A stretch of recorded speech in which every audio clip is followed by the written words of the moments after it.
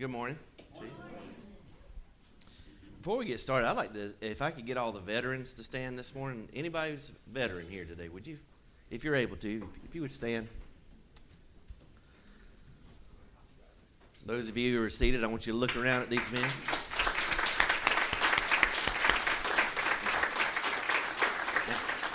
If you would remain standing, I just want to salute you.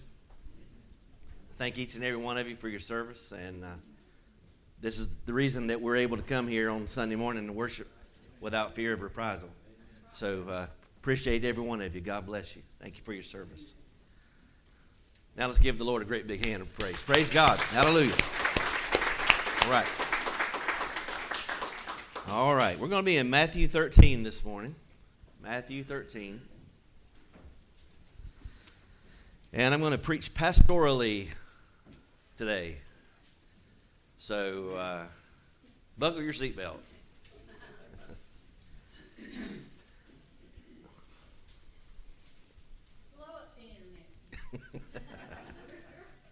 It's easy to take for granted when we gather here on Sunday mornings that everybody that comes here and sits on the pew and listens to the sermon and sings in the choir and gives in the offering is a believer in Jesus Christ and is saved and on their way to heaven. But I don't have I'm not afforded the privilege of assuming that everybody who comes here every Sunday is a Christian. And so I'm going to preach this morning, and I want you and I collectively to examine ourselves, whether we're saved. I don't preach evangelistically every Sunday. I know some preachers every Sunday morning is a get saved kind of message, and I do try to tie that in every invitation. I give you the gospel. Jesus died for your sins, and he was buried, and he rose again according to the scriptures. But I want to give you the meat of the word and not just the milk of the word. We've been dealing with that some in the book of Hebrews. But I want to preach evangelistically today and ask each one of us to examine our hearts. And not only for those maybe who are not saved here today, but for those of us who are saved. And we often question why it is that when we share the gospel, it seems like often we see so little result from the result of our preaching. And so I believe that we'll get an answer today from the Word of God if your hearts and minds are open. Matthew chapter 13. Matthew chapter 13. And I'm going to begin reading in verse 1. St. Matthew says, "The same day went Jesus out of the house and sat by the seaside, and great multitudes were gathered together unto him, so that he went into a ship and sat, and the whole multitude stood on the shore. And he spake many things unto them in parables, saying, Behold, a sower went forth to sow. When he sowed, some fell by the wayside, and the fowls came and devoured them up. And some fell upon stony places, where they had not much earth. And forthwith they sprung up, because they had no deepness of earth. And when the sun was up, they were scorched. And because they had no root, they withered away. And some fell among thorns. And the thorns sprung up and choked them. But other fell on the good ground, and brought forth fruit, some 100-fold, some 60-fold, and some 30-fold. Who hath ears to hear, let him hear." This is the word of the Lord. Let us pray. Father, today I ask that you would grant me the privilege to speak your word clearly and concisely. God, that you would just hide me behind the cross, that no one would see or hear me, they would hear you. And God, that the Spirit of God would open our hearts and minds, Lord. Open our eyes to behold wonderful things from your law. God, maybe we're stony ground today. God, I pray that you would prepare our hearts, prepare the soil of our heart today to receive that good word of God, and let it be engrafted into our soul, and let us be born again by the word of God which lives and abides forever. We're just so thankful for this beautiful day that you've made, thankful for your word, thankful for the privilege to be here. We offer up praises for what's going to be accomplished in your name. In Jesus' name, amen. Now, Matthew 13 is also recorded, this story is also recorded in Mark chapter 4, and in Luke chapter 8. It's recorded in, and most commentators believe that it is the same account. Sometimes in the Synoptic Gospels, you can't tell if they're talking about the same thing or not, but in this particular case, we know that they are. And Matthew gives us a timestamp. If you notice verse 1, it says the same day in Matthew. And so in order to appreciate the context of it, you need to back up to chapter 12 and understand some of the things that are happening in chapter 12. And I'm going to condense it for the sake of time. If you read chapter 12, you know that the Pharisees, the religious leaders of Israel, have been increasingly hostile toward Jesus Christ. And it reaches a climax toward the end of chapter 12 where they commit what we refer to as the unpardonable sin. They blasphemed the Holy Spirit. And they accused Jesus of doing his miracles, casting out demons by Beelzebub, who was the prince of the devils. And so this is the context from which we begin chapter 13. And it says, this same day, Jesus went out of the house, and he sat by the seaside. Now, I don't want to make too much of this, but often the house is the house of Israel, and the sea is an idiom for the Gentiles or the nations. And so what has happened in the natural is happening in a typological sense too, that Christ is now turning from the house of Israel, and from this point on, he is only going to speak to the crowds in parables. Something that has been kind of unique to Jesus' ministry up until this point. He's going to speak only to the crowds, only in parables. And it says in verse 2, there were great multitudes gathered together unto him. And he goes into a ship, and the whole multitude stood on the seashore. So they're standing. It's kind of the opposite of how we're doing things today. In that time, they were all standing, and the teacher was sitting. So at this time, I'm going to ask you all to stand while I sit for the next whatever. Because we want to be biblical, right? We want to do it the biblical way. I love it. People say, we do things the way the Bible tells us to do. Yeah, you do to an extent. But anyway.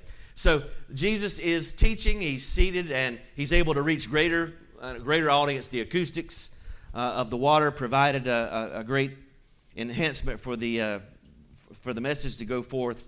But as we see that the religious leaders have rejected Jesus, but there's still many people who are coming to hear Jesus.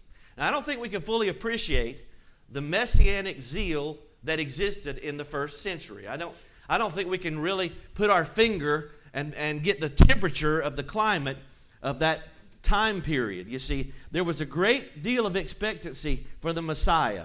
Israel is under the yoke of Rome. Okay, they're miserable. They're occupied. They're under Roman occupation, and they're sick of it. There's unfair taxation.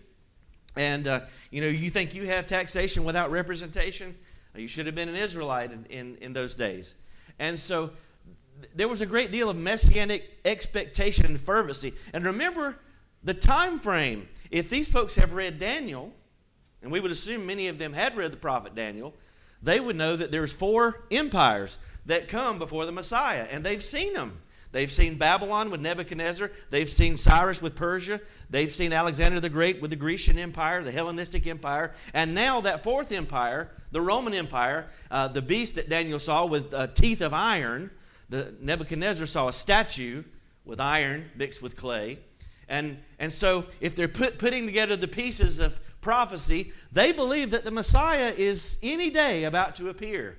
And John the Baptist has had what we would call an apocalyptic style ministry. I mean, he's drawing great crowds, and he is the forerunner. He is the one that the prophets prophesied about, that there would be a forerunner to the Messiah. And John the Baptist has fulfilled that, and he has drawn great crowds. And there's also all of the news has spread all over the countryside and the hillside and the cities about this miracle birth. This old lady Elizabeth has John the Baptist. He's a miracle baby. And there's another miracle baby, or so we've been told, from the Virgin Mary. And these things have happened in Bethlehem from the house of David. And so you can understand there's a great deal of expectation here. And the crowd is coming for all kinds of reasons. And I found this to be true. People come to church for all kinds of reasons. People listen to the gospel for all kinds of reasons. Some of them are noble. Some of them are good. And sometimes the motives are not so pure, you see. The legalist is always concerned with the what. And Jesus is always concerned with the why. Not just what you do, but why you do it. What is your motivation? And so Jesus sees the great crowds coming, but he's not moved, and he's so different from us. I mean, we want to do everything we can to draw a big crowd. Now, I'll be honest with you, I've preached to big crowds and small crowds, and I would prefer to preach to big crowds. I would. And I've been in places where we had to invoke that scripture, where 2 or 3 are gathered together in my name.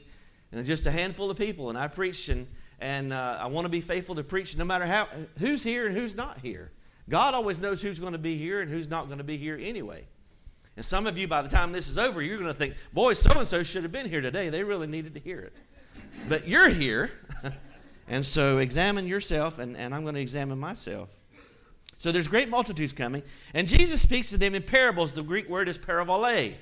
And it means to cast alongside of. To take something, a truth that is established, and to throw another truth alongside of it to illustrate and to help us to understand. And every great communicator does this on some level.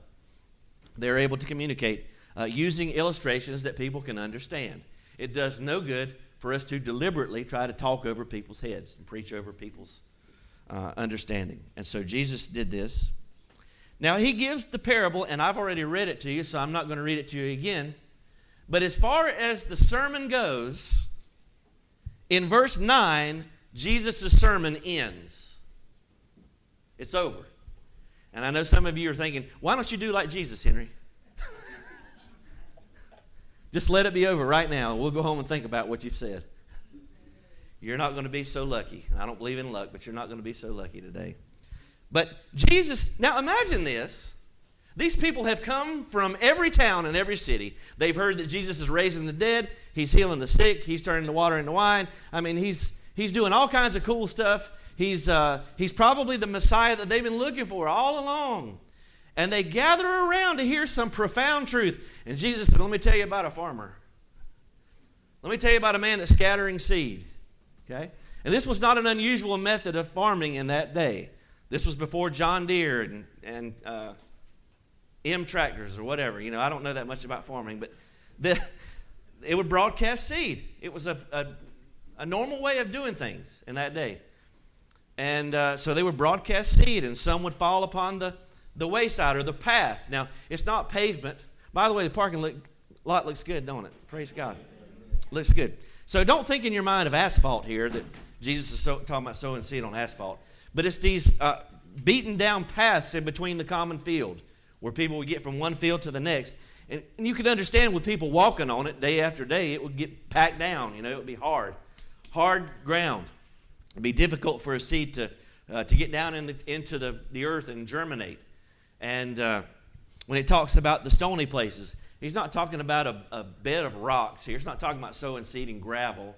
But he's talking about soil that has covered. It's kind of a superficial covering, and there's bedrock underneath. Okay? And so even though the person is not deliberately sowing on rocks, but just beneath the surface, it's shallow, if I could use that terminology. It's shallow. And then the other is among the thorns. And we know that's the crowded soil. That's the soil where, you've got the seed of the Word of God there, but then you got a whole lot of other stuff in there too. And there's a competition going on to see who's going to survive. And the thorns often are going to swallow up the good seed. And then you've got the good ground. Now, as far as the story goes, the only real shocking thing is in verse 8. Now, I'm told that the yield, a typical yield for an Israelite farmer would have been, a really good one would have been about like 8-1, maybe 10-1, would have been a good yield.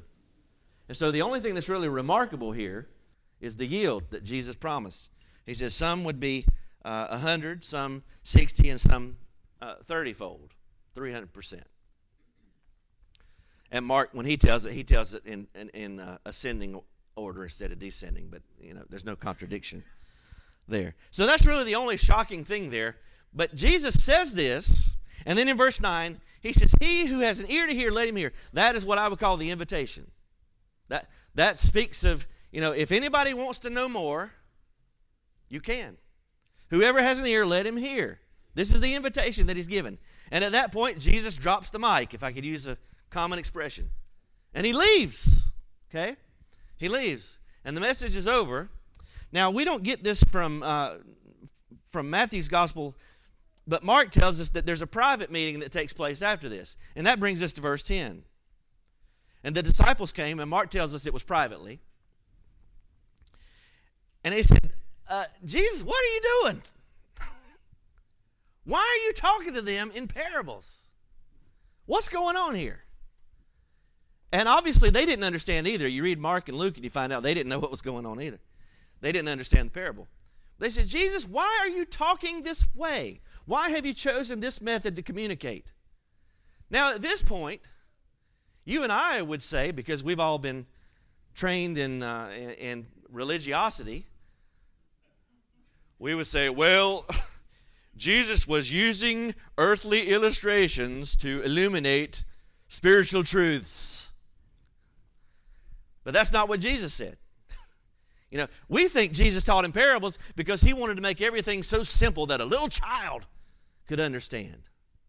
And it is, by the way. That's the profundity of the Scripture.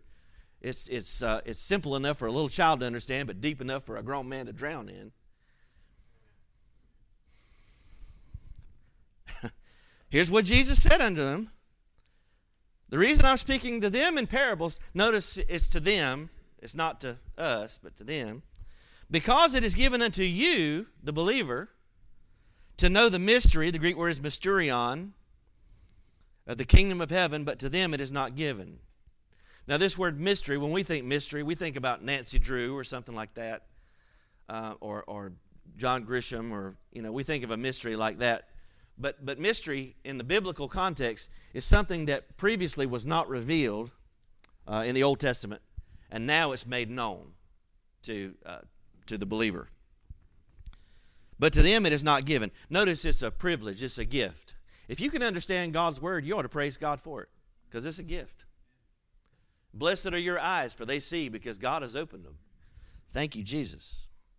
For whosoever hath, to him shall be given, and he shall have more abundance. But whosoever hath not, from him shall be taken away even that he hath. You see, Jesus is not a socialist or a communist. He gives to the one who already has. Whenever you have something that you have a hunger and a yearning for God, God sees that hunger and that yearning, and he gives you more. He gives you greater insight. But to the one who has not, even that which he has shall be taken away. You could use this analogy: use it or lose it. What are you going to do with the truth that God's given you? Therefore I speak to them in parables, because seeing they see not, and hearing they hear not, neither do they understand. Well, what in the world does that mean, Jesus? Well, he's going to explain here. We get to verse 14. And in them is fulfilled the prophecy of Isaiah, which says, by hearing you shall hear, and shall not understand, and seeing you shall see, and shall not perceive. It's amazing, isn't it, how two people can hear the same thing and get something totally different out of it. Two people can see the same thing. If you've ever been a witness, how many of you have ever had to give a witness report for an accident, car accident or something? Yeah. Okay, one person. Okay, all right. Well, it's amazing, because I've had to do this before, how a couple of people can see this thing a bunch of different ways, But he says in verse 15, this people's heart is waxed gross. Notice it's grown dull. And their ears are dull of hearing. And notice what it says in verse 15, and their eyes they have closed. I know the Calvinist wants to say, well, God is trying to hide salvation from people, and only a few handful can be saved. But here it says that they have closed their eyes, and in response to their closing their eyes, it's a judicial hardening. God is going to give them what they want. We've read about this in Romans chapter 1. 3 times in Romans chapter 1, it talks about how people want their own way, and I'm paraphrasing greatly here, but it says God gave them up to do what they wanted. God gave them up to do their own heart's lust. God gave them over to a reprobate mind. It wasn't that God desired that for them. It is not the will of God that any should perish. Can I get a witness? God did not create hell for man. Hell was created for the devil and for his angels. If you go to hell, it will be against the wishes of God. He hasn't set up all these roadblocks to keep you from heaven. He's kicked the door down to try to help you get there. He's gone, if I could use a really crude illustration, he's bent over backwards to save your soul. Now he's quoting from Isaiah, lest they should understand with their heart and should be converted, and I should heal them. Now at this point, I want you to hold your place in Matthew and turn to Isaiah chapter 6. If you can find the Psalms, just go east. Psalms, Proverbs, Song of Solomon. We get to Isaiah. Isaiah chapter 6. This is a real popular Old Testament passage. This is where Isaiah sees the Lord Jesus Christ high and lifted up, and his train filled the temple. Now in chapter 5, Isaiah pronounces a woe, a bunch of woes actually, on the nation of Israel. Woe unto this group and woe unto that group. Are you in Isaiah chapter 6 now? But then notice what happens in verse 5. Then Isaiah is not pronouncing woes on everybody else. Then he says, woe is who? Me. John MacArthur calls this the trauma of holiness. When you finally stop comparing yourself to other people and you get a vision of how holy God is and how righteous he is. And when you finally do, your response will be the same as Isaiah's. You'll be looking for somewhere to dive underneath and get cover. And say, God, have mercy on me. Woe is me, I'm unclean. I'm a man of unclean lips, and I dwell in the midst of people of an unclean lips. For mine eyes have seen the King, the Lord of hosts. And John tells us he actually saw Yeshua. He saw Jesus of Nazareth. What an amazing thing. Isaiah saw the Lord high and lifted up, and his train filled the temple. Now, let's just move over to verse 8. And also I heard the voice of the Lord saying, whom shall I send, and who will go for us?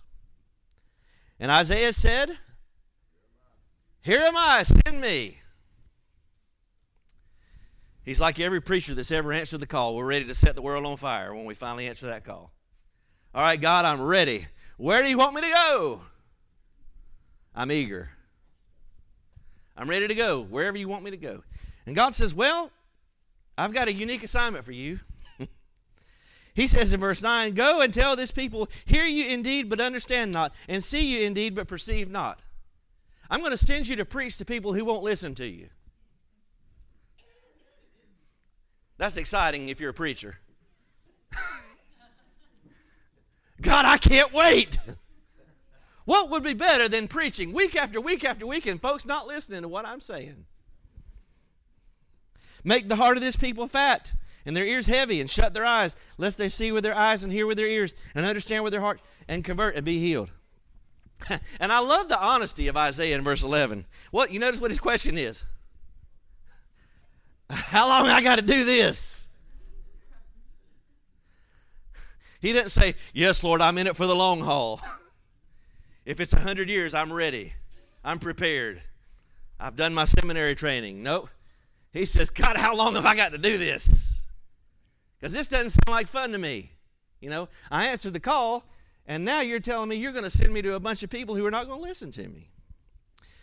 And the Lord says, until the cities be wasted without inhabitant, and the houses without man, and the land be utterly desolate. The Babylonian captivity is just around the corner. Nebuchadnezzar's, he's going to be coming in before too long.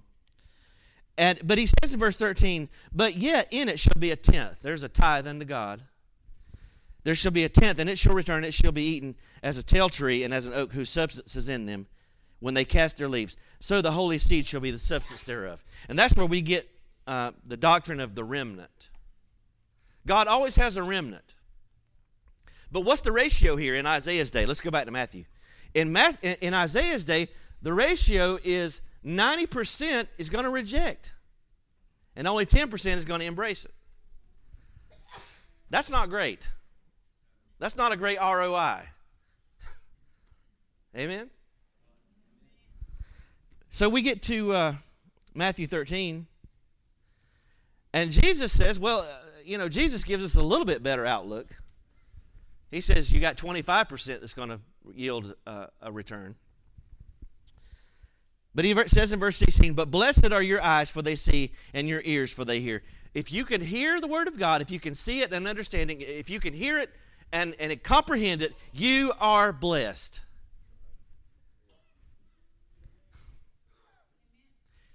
You have something to praise God for. Sometimes we think, well, I don't have anything to be thankful for. Rubbish. You have a million things to be thankful for.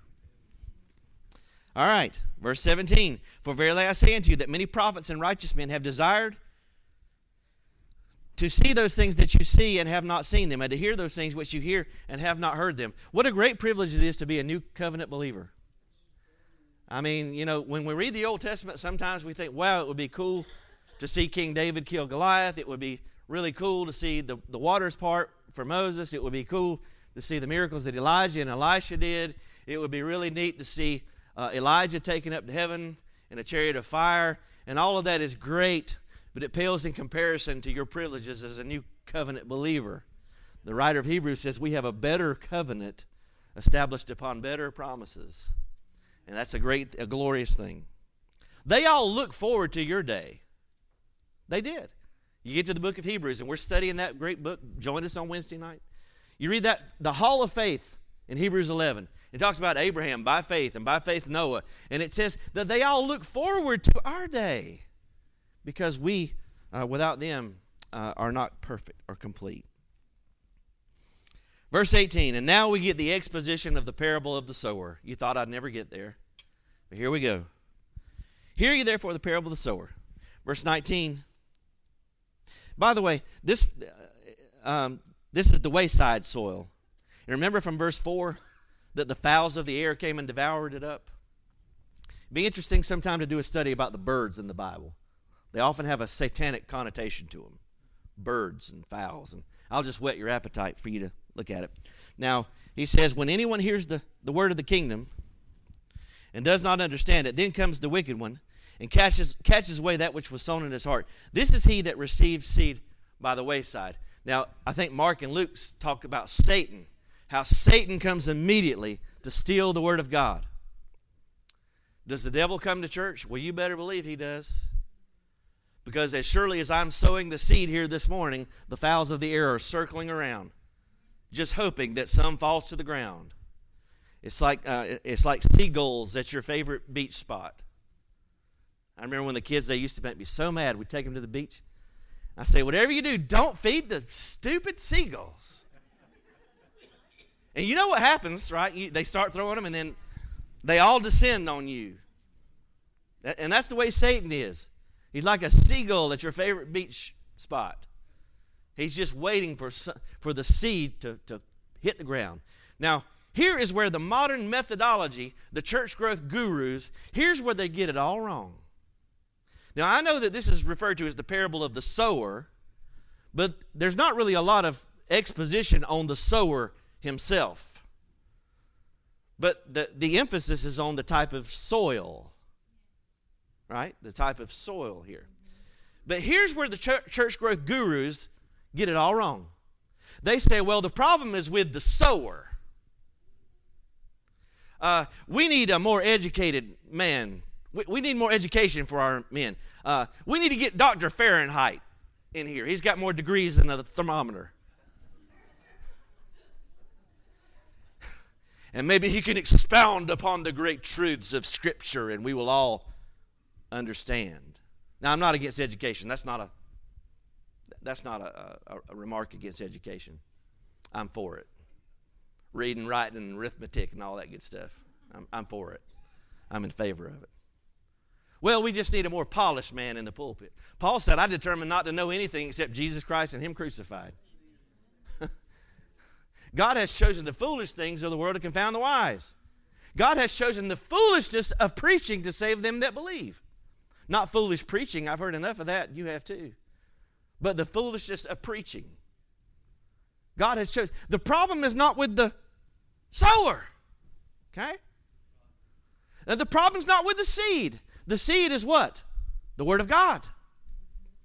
And so some people say, well, in order to get a better response, we got to repackage the seed. We got to change the message. Now, listen to me carefully.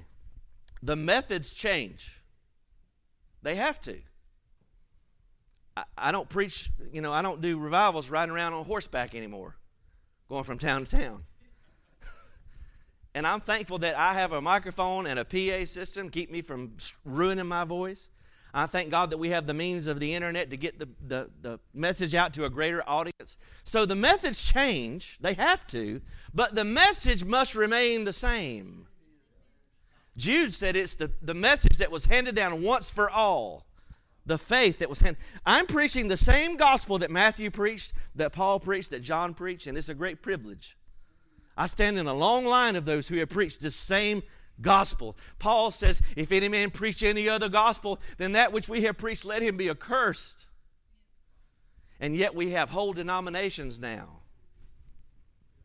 that have decided, well, we know what God says, but that's really hurting our numbers. And so what we need to do is be a lot more inclusive. Because see, Jesus, he seems a lot too exclusive, Jesus was exclusive.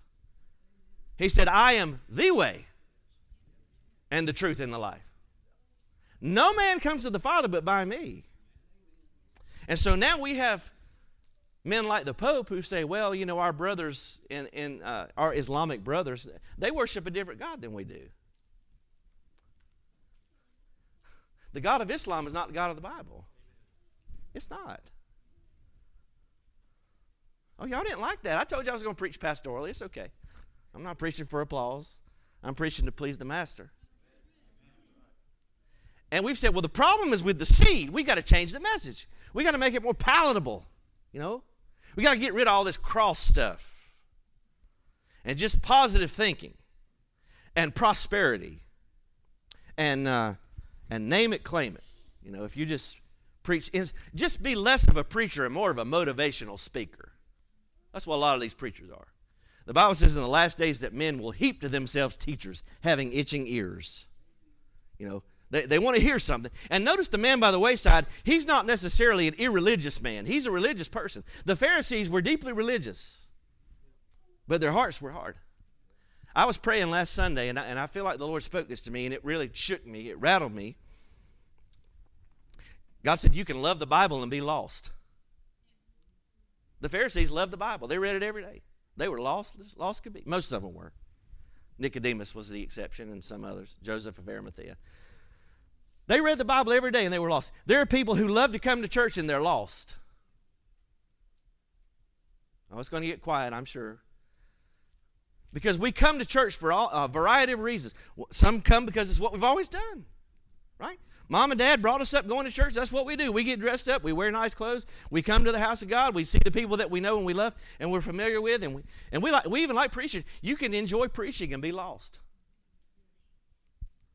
Even Herod called for John the Baptist to come entertain him. You can enjoy good preaching and be lost. You can sing in the choir and be lost. You can preach behind a pulpit and be lost. I'm convinced there's a myriad of pastors that are not saved. I'm convinced. And I know because of the message they're preaching. You can go to Sunday school. You can have a pen for perfect attendance and be just as lost could be. You can be lost. I was speaking with a believer earlier this week, and we were talking about the joy of grandchildren, But that's a privilege that God himself doesn't have. God doesn't have grandkids. He only has children. You can't get to heaven on what mom and daddy did. So the problem is not with the sower, and the problem is not with the seed. God's gracious, He sows the seed even knowing that some won't receive it. He's still gracious enough to sow the seed. Aren't you glad? God is merciful. This is the one who received the seed by the wayside. That's the hard heart. Okay? That's 25%. Let's get to the next 25%, verse 20. But he that received the seed among the stony places, the same as he that hears the word, and immediately, the King James says anon, immediately with joy receives it. Yet he does not have root in himself, but endures for a while. But when tribulation or persecution arises because of the word, by and by he is offended. The Greek word is scandalizo, offended, scandalizo. And you might guess where we get our English word, scandalized, from. Why is he scandalized? Because of the word. Because of the demands of discipleship are too great for him. Now, here's where you're really going to get mad at me. Because it shows that there will be some who immediately respond to the word of God, and sometimes even with joy, but they're not saved. And I think sometimes we do ourselves a great disservice. Now, don't get nervous. I'm not going to propose that we remove the altar area here. But I think sometimes we fool ourselves with these altars and things. And we convince ourselves, well, if I walk up front and come to the altar, I'm saved. Maybe. Maybe not. If I shake the preacher's hand, if I bow my head, if I raise my hand at the close of the sermon, when every head is bowed and every eye is almost closed, but you know you're peeking because you want to see who's... You're squinting out of that one eye. Maybe, just maybe. I am not a proponent I'm not a fan of Christian cliches, and one of my least favorite is once saved, always saved. Now listen to me carefully. I believe in the eternal security of the believer. I believe that if you're truly saved, the one who started a good work in you will be faithful to complete it. He's the author and the finisher of our faith. And if you're truly born again, it is eternal life. You are in the hand of Jesus, the hand of the Father, and that's a good place to be. It's better than Allstate. But here's what we often, when we hear once saved, always saved, here's what we sometimes think in our minds, because what we hear is often different than what the truth is. We hear, okay, if I come here and I pray a prayer one time, I'm good to go now. Hey, I've been in ministry long enough to know that people believe that stuff. We have what we call a transactional method of salvation. You know, I've punched my card. I've swiped my card. I've done this. I've done the deed, and now I'm free to go as I please. That's a heresy. That's a heresy. I believe in eternal security. I don't believe once in an altar, always in heaven for all eternity. I believe that you have to persevere in your faith, and by your perseverance, you prove that you are saved. It's not holding on to Jesus. You know, I'm not saved by holding on to Jesus because I might let go. He's holding on to me, thank God. But by me holding on to Him, that proves that I'm truly saved. I'm truly born again. And you just sit still with me. I know you don't believe it, but just sit still. You'll believe it before it's over with, because God will help you. He'll plow up that stony ground. I want you to see it in action. Are you ready to see it in action? Yeah, you are. John chapter 6. Because I know for some of you, seeing is believing. John chapter 6. Now this is a very, very familiar verse of Scripture, place in the Scripture. It's where Jesus feeds the 5,000 men, not counting women and children. So probably 15, 20,000. I mean, if we're being real about it, realistic. That's a lot of food. You know, we get nervous if 200 people show up for homecoming. Like, what are we going to do? Am I going to have to go to Bojangles? That's always my thought on homecoming. Y'all are thinking about, I can't wait to see my dear friends from days gone by, and I'm like, am I going to have to go to Bojangles? Because no preacher wants to run out of chicken, you know. They didn't want to run out of wine at that wedding there in Cana of Galilee. The preacher don't want to run out of chicken on homecoming. It ruined my name forever. And one time I preached here for homecoming, and it was darn close. There wasn't no white meat for me when I got up there to eat. I'll just put it that way. All right. Jesus has fed the 5,000. Look at verse 13. Are you in John chapter 6? Okay. Therefore they gathered them together and filled 12 baskets with the fragments of the 5 barley loaves, which remained over and above unto them that had eaten. So they had leftovers. Praise God for leftovers. All right.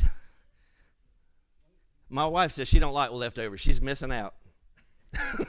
Verse 14. Then those men, when they had seen the miracle that Jesus did, what did they say? This is of a truth that prophet that should come into the world. Okay? That's a profession of faith. This is the guy. This is the one we've been waiting for. This is the Messiah. And notice what it says in verse 15. Jesus therefore perceived that they would come and take him by force to do what? It sounds like they've embraced him as a Messiah, doesn't it? Hey, this is the dude. This is the one we've been waiting for. And he departed again into a mountain himself alone. You see, Jesus understood something they didn't, that he was not going to be able to assume the throne until he assumed the cross. There's no crown without a cross, okay? They did. They were loaves and fishes Christians is what I call them. Loaves and fishes Christians. Get over here. We're still in chapter 6. There's a big crowd, right? And everybody's excited. And we're ready to make Jesus king. And then in verse 53, then Jesus said unto them, that same group of people, by the way, verily, verily, I say unto you, except you eat the flesh of the Son of Man and drink his blood, you have no life in you. Oh, man, Jesus, what in the world are you talking about? We're trying to draw a crowd here. I can see the disciples. They're probably gasping in horror at this point. You know, here we are getting ready to establish the kingdom. And Jesus is like, you need to drink my blood and eat my flesh. Like, no. And I know they thought this because you just sit with me here. Okay, keep going with me.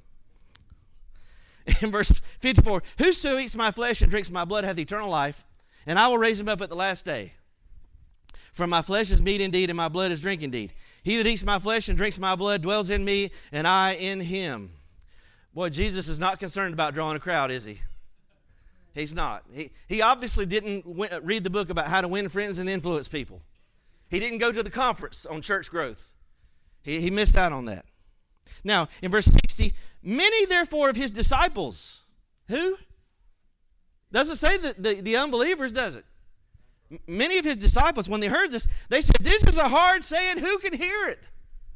I can't stomach this, Jesus. I was okay as long as you were healing people. I was okay as long as you were giving me nice little parables about seed, mustard seed, and oysters and stuff. But now you're talking heavy-duty stuff. What did Jesus say? When Jesus knew in himself that his disciples murmured at it, he said unto them, does this offend you? You know what the Greek word is? Guess what? Scandalizo. It's the same one Jesus used in Matthew 13. They were scandalized by what Jesus said. Now, look at verse 66. I think it's interesting. I know the chapter, verse, and divisions were added much later, but isn't it interesting that John 6:66 says, from that time many of his disciples went back and walked no more with him. Why? Because they counted the cost and they decided it was too great. The cost of discipleship was too good. As long as he was feeding us loaves and fishes, as long as he was the donut man out there in the wilderness, he was okay. But now he's making demands on me, and he's saying he can't just be Lord of some, but he's got to be Lord of all. That's what that whole eating of the flesh and drinking of the blood is. It means your total allegiance is to Jesus Christ. That he is your Lord and your Savior. And with that, they were scandalized. I want you to notice in Luke chapter 8, and then I'm going to move on from this, but it's very important because I believe there are many people who have had an emotional response to Jesus. They've gotten excited about the message, and we see them all the time. They'll come, and often the people who are among the stony places, they come to Christ out of some crisis. Maybe they've gotten a bad doctor's report, and they think Jesus is going to fix it for them. They're going to get healed, or they want to get saved if they think they're a terminal case. Many times after a divorce, somebody goes through a difficult time, and they need God to put their life back together again. Many times it's because they've suffered a setback. Maybe they've lost a job. Maybe they've lost a parent. Maybe they've lost a spouse or some loved one. That's why I'm not real fond of doing altar calls at funerals, and I don't criticize anybody that does, but I understand that most people in that period of time, they're not thinking rationally, they're thinking emotionally, you see. And after the emotions wear down, as they do, many times they realize, I don't. This is not what I signed up for. Are you in Luke chapter 8? Verse 13. Those on the rock are they which, when they hear, receive the word with joy. Notice again, there's an emotional response to the preaching of the gospel. They receive the word with joy, but these have no root. And notice what it says. They for a while believe, and in time of temptation fall away. So it is possible for a person to show some glimmers of hope, to spring up quickly, And by the way, those seeds that are sown among the rocky soil, that's why they spring up so quickly. Because there's no depth of earth there. They don't have to contend with all that. And so as soon as the sun comes up, they shoot out. Skip Heisey calls them Alka-Seltzer Christians. They fizz real quick, and then they fizzle out. And we've seen it, haven't we? Somebody gets so excited. And for weeks, maybe 6 weeks or 6 months, they're in church every time the doors are open. They want to be at Bible study. They want to be at prayer meeting. And then all of a sudden, you never see them again. And you wonder what happened. What happened to them? Well, many times it's because they had an emotional response to something, but they didn't truly count the cost. All right, let's get to the next soil, back to Matthew 13. We've talked about the hard ground, the hard heart. We've talked about the stony ground, the shallow heart. Now we get to the crowded heart. Verse 22, Matthew 13:22. He that had received seed among the thorns is he that hears the word, and the cares of this world, and the deceitfulness of riches, choke the word, and he becomes unfruitful. And I think in the course of my ministry, this is what I've had to contend with more than anything. I've met very few people that were just absolutely stone cold to the gospel. Some are. But here's what I find. And I want to offer some hope for you, because at one time I was one of these people. You say, well, can thorny soil ever become good soil? I'm living proof. This is not a message of condemnation. This is a message of hope. Thorny soil. It's the crowded heart. You know, we see these in various examples. We see the wayside soil is the Pharisees, right? They don't want to believe. They refuse to believe, and so they can't believe. Then we see those that are sown by the stony places. These are the loaves and fishes crowd. These are the ones that are coming to see a miracle. We want to be entertained. It's shallow. A lot of churches, a lot of preachers are they're a mile wide and an inch deep. Come on. But now we get to the crowded heart. And he's like the rich young ruler who comes to Jesus. Master, good master, what shall I do to inherit eternal life? I've kept all of the commands since I was a little boy. And Jesus said, well, there's one thing you lack. Sell everything that you have, give it to the poor, take up the cross and follow me. And that was too much. As far as I know, he's the only one that ever came to Jesus and went away disappointed. There may be others. You feel free to point it out to me after the service. But as far as I know, he's the only one that truly came to Jesus asking for salvation and went away disappointed, because his heart was crowded. Now, it's okay to have stuff. It's not okay for stuff to have you. There are a lot of wealthy Christians in the Bible. You know, Abraham was a rich, rich man. Job was a wealthy man. Barnabas, we believe, was a wealthy man. There were others in the New Testament. The Scripture points them out, that they were people of substance. There were 3 women that Luke mentions that supported Jesus financially. They were well off, apparently. It's not a sin to have money. It's a sin for money to have you. I hear it misquoted sometimes. People say money is the root of all evil. No, it's not. The love of money is the root of all evil. And what I found in my own experience is that sometimes some of the wealthiest Christians are also the most generous. They give. And God gives. Do you know that's a gift of the Holy Spirit? There is a gift of giving. Did you know about it? It's in Romans chapter 12.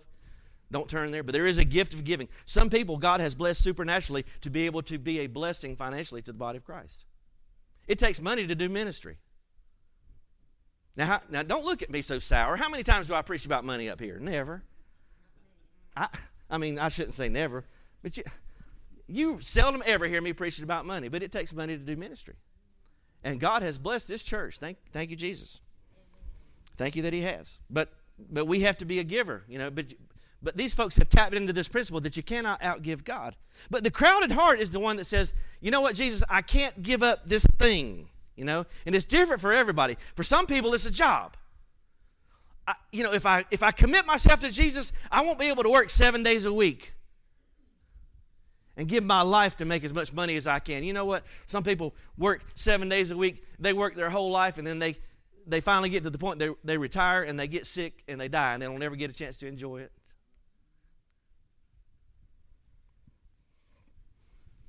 For some people, it's a relationship. I would come to Jesus, but if I do, I know I'll have to give up this thing, this person that I hold near and dear to me. I'll have to give up this circle of friends. And some of them are not your real friends anyway. I found that out when I got saved.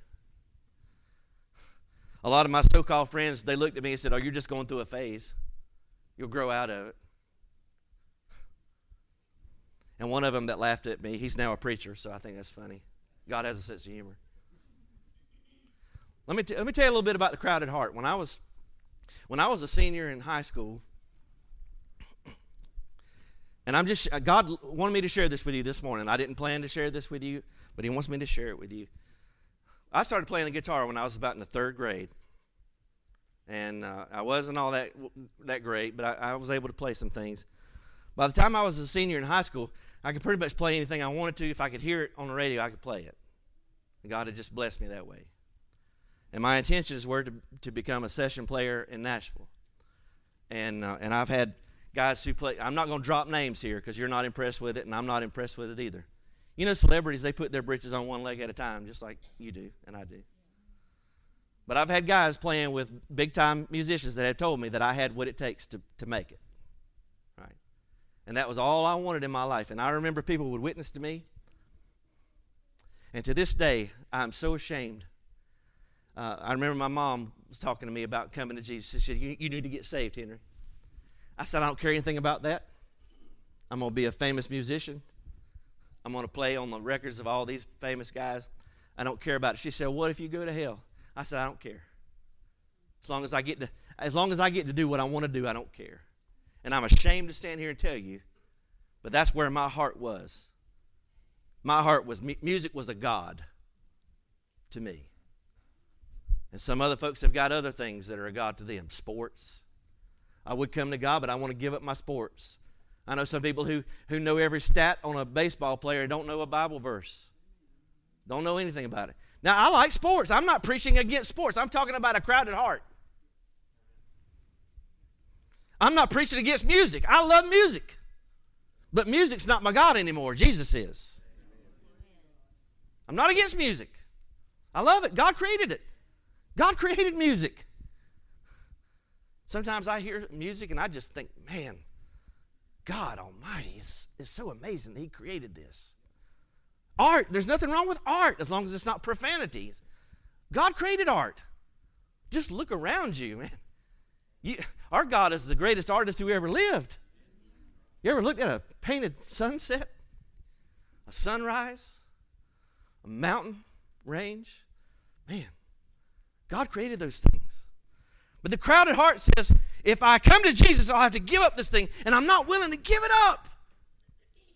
And what eventually happens, inevitably happens, is that the thorns choke out the word, and no progress is made. He becomes unfruitful. But then we get to the last group, verse 23. But he that receives seed into the good ground is he that hears the word and understands it, and he also bears fruit. It brings forth some 100, some 60, and some 30-fold. This is intended to be shocking. It's intended to be miraculous. And it shows that the believer, when he sows the word of God, he's able to get an exponentially greater return than his initial investment. We see that when Jesus speaks of the judgment of the believer. When the believer appears before the judgment seat of Christ. And Christ says, well done, thou good and faithful servant. You have been faithful in a few things. I will make you ruler over many. That's 30-fold, 60-fold, 100-fold. God is able to do that. And I want to say to you that if you trust Jesus Christ as your Lord and Savior, you'll be amazed at what God can do with your life. That feeding of the 5,000, you know what started all that? It was a little boy's lunch. A little boy said, Jesus, you can have my lunch. And Philip was crunching the numbers. He's like, we'll never be able to feed all these people. He was a bean counter. You got to have those in the disciples too. Everybody can't be this, that, or the other, but we need bean counters too. Sometimes the people got to say, Pastor, we can't spend that money. Preacher, we need to be a good steward. But One little boy. He said, I don't have that much, but you can have what I got. And a little boy's lunch that day fed how many? 15,000 people maybe? That's because God is able to do much with your little. Little is much when God is in it. And instead of us looking around and saying, well, God, if I only had this, I could do that. If you would just give me this, then I could do that. God says, no, you give me what you've got. However minuscule it may seem to you in your own estimation, you give it to me and watch what I'll do with that.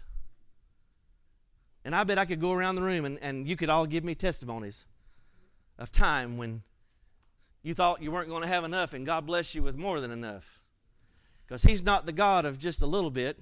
He's the God that's able to do exceeding abundantly above all that we can ask or think, according to the power that works in us.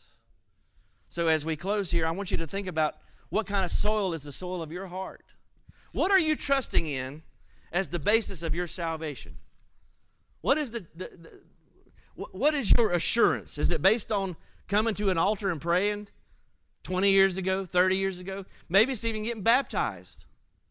Read the book of Acts. I think over in the 8th chapter, there was 2 men that got baptized. Only one of them was saved. An Ethiopian eunuch was saved. Simon, we know him as Simon the sorcerer. He got baptized, but he was lost. Being baptized doesn't save you. Joining the church doesn't save you.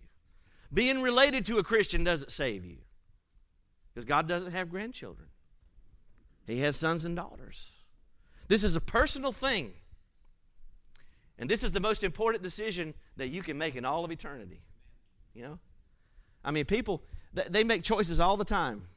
This is the most important choice you could ever make. And some of you are thinking, well, I've got time. You know, that's the biggest lie the devil has ever told any of us, is that we have more time. Maybe later, maybe next week, maybe next month, maybe next year, or maybe just maybe I'll just wait till I'm on my deathbed and just like the thief on the cross, I'll give my heart to Jesus. You might not ever have that opportunity. I dare say death probably comes for most unexpectedly. Most people don't have the privilege to plan for their leaving this world. Most people get up in the morning not knowing that they're going to die that day. That's the way it is for most of us. We get up not knowing when we're going to leave. And the Bible says that every man, it is appointed unto man wants to die, and after this the judgment. Every person in this room is going to stand before God at one of two places. If you're saved, you're going to appear before the judgment seat of Christ to give an account for what you've done. It will be a judgment of works. You'll not lose your salvation, but if you've not done anything for God, or if you've done it with the wrong motive, it'll burn up before your very eyes. I don't have time to go into all that. But if you don't know Jesus as Savior and Lord, you will meet Him at the white throne judgment. And I wouldn't give a rip about when anybody else thought about me, because on that day you will not stand with other people before God. You will give an account of yourself. And He won't ask you what your so-called friends thought about your commitments to Him. He will say, what did you do with what I did for you? What did God do for you? I'm glad you asked, just ever so briefly. God became a man in the person of Jesus Christ. He was born of a virgin. He lived a perfect life. He was tempted in every way, just like you are and I am. And so He can relate to us. But there's one thing He can't relate to, and that's sin, because He never sinned. And because of that, He is now the perfect sacrifice for you and me. Because God's standard is not 99%. God's standard is not pretty good person, pretty good fella. God's standard is absolute perfection. And the only way you and I will be perfect before God is if we have the righteousness of Jesus Christ placed on our account. And here is where the invitation comes in this morning. If you have never fully trusted Jesus Christ as Savior and made Him the Lord of your life, I'm not talking about making bargains with God. We've all made bargains, haven't we? God, if you'll just get me out of this jam this one time, I promise I'll do better next time. Those never work, and God's not impressed. He's not bargaining. God is outlining all the terms and conditions of the negotiation. And that is that you come to Him with your righteousness, which is as filthy rags. And you say, I offer my filthy rags in exchange for your perfect righteousness. And if you receive Him as Lord and Savior, He said, whoever calls on the name of the Lord will be saved. God will not turn you away. Would you stand?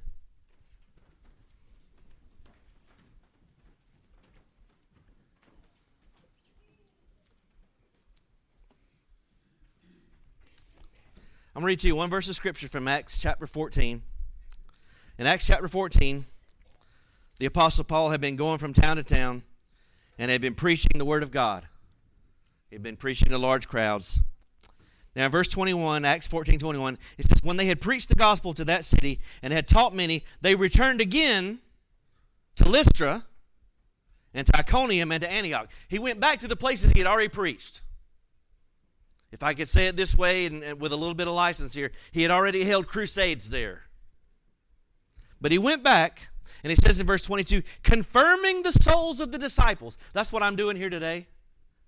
You might say, Henry, why are you preaching to a bunch of Christians? I'm confirming your soul today, confirming the souls of the disciples, and exhorting them to continue in the faith, and that we must through much tribulation enter into the kingdom of God. Now, in Luke's version of the parable of the sower, he says that the good ground, it produces fruit with patience. The Greek word is hupomone.